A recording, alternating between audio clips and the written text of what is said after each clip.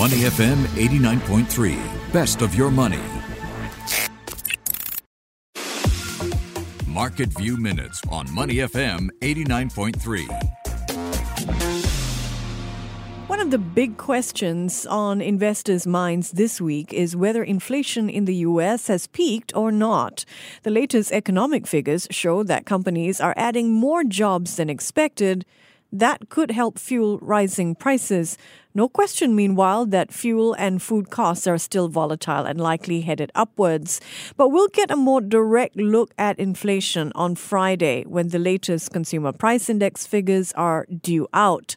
That said, some analysts think that core inflation in the U.S. has peaked. Now, if you fall in this camp, Market Watch's Michael Brush has an investment theme for you to consider. The author of the Brush Up on Stocks newsletter, gotta love that name, says it's a good time to look at companies that sell experiences. Yes, families are venturing out of the house and traveling again. This presents challenges for companies like Netflix, but opportunities for restaurants, hotels, and theme parks.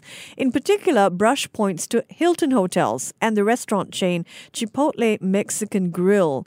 Hilton is increasing the number of rooms in its hotel inventory by 5% this year.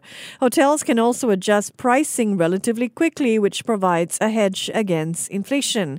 As for Chipotle, well, aside from making me hungry for tacos, as I always am, Chipotle Mexican Grill has expanded its drive-through service. Shares of both companies are in the red so far this year. Chipotle down about 20% since January. Hilton is off 8%. In both cases, Brush thinks that they offer good value.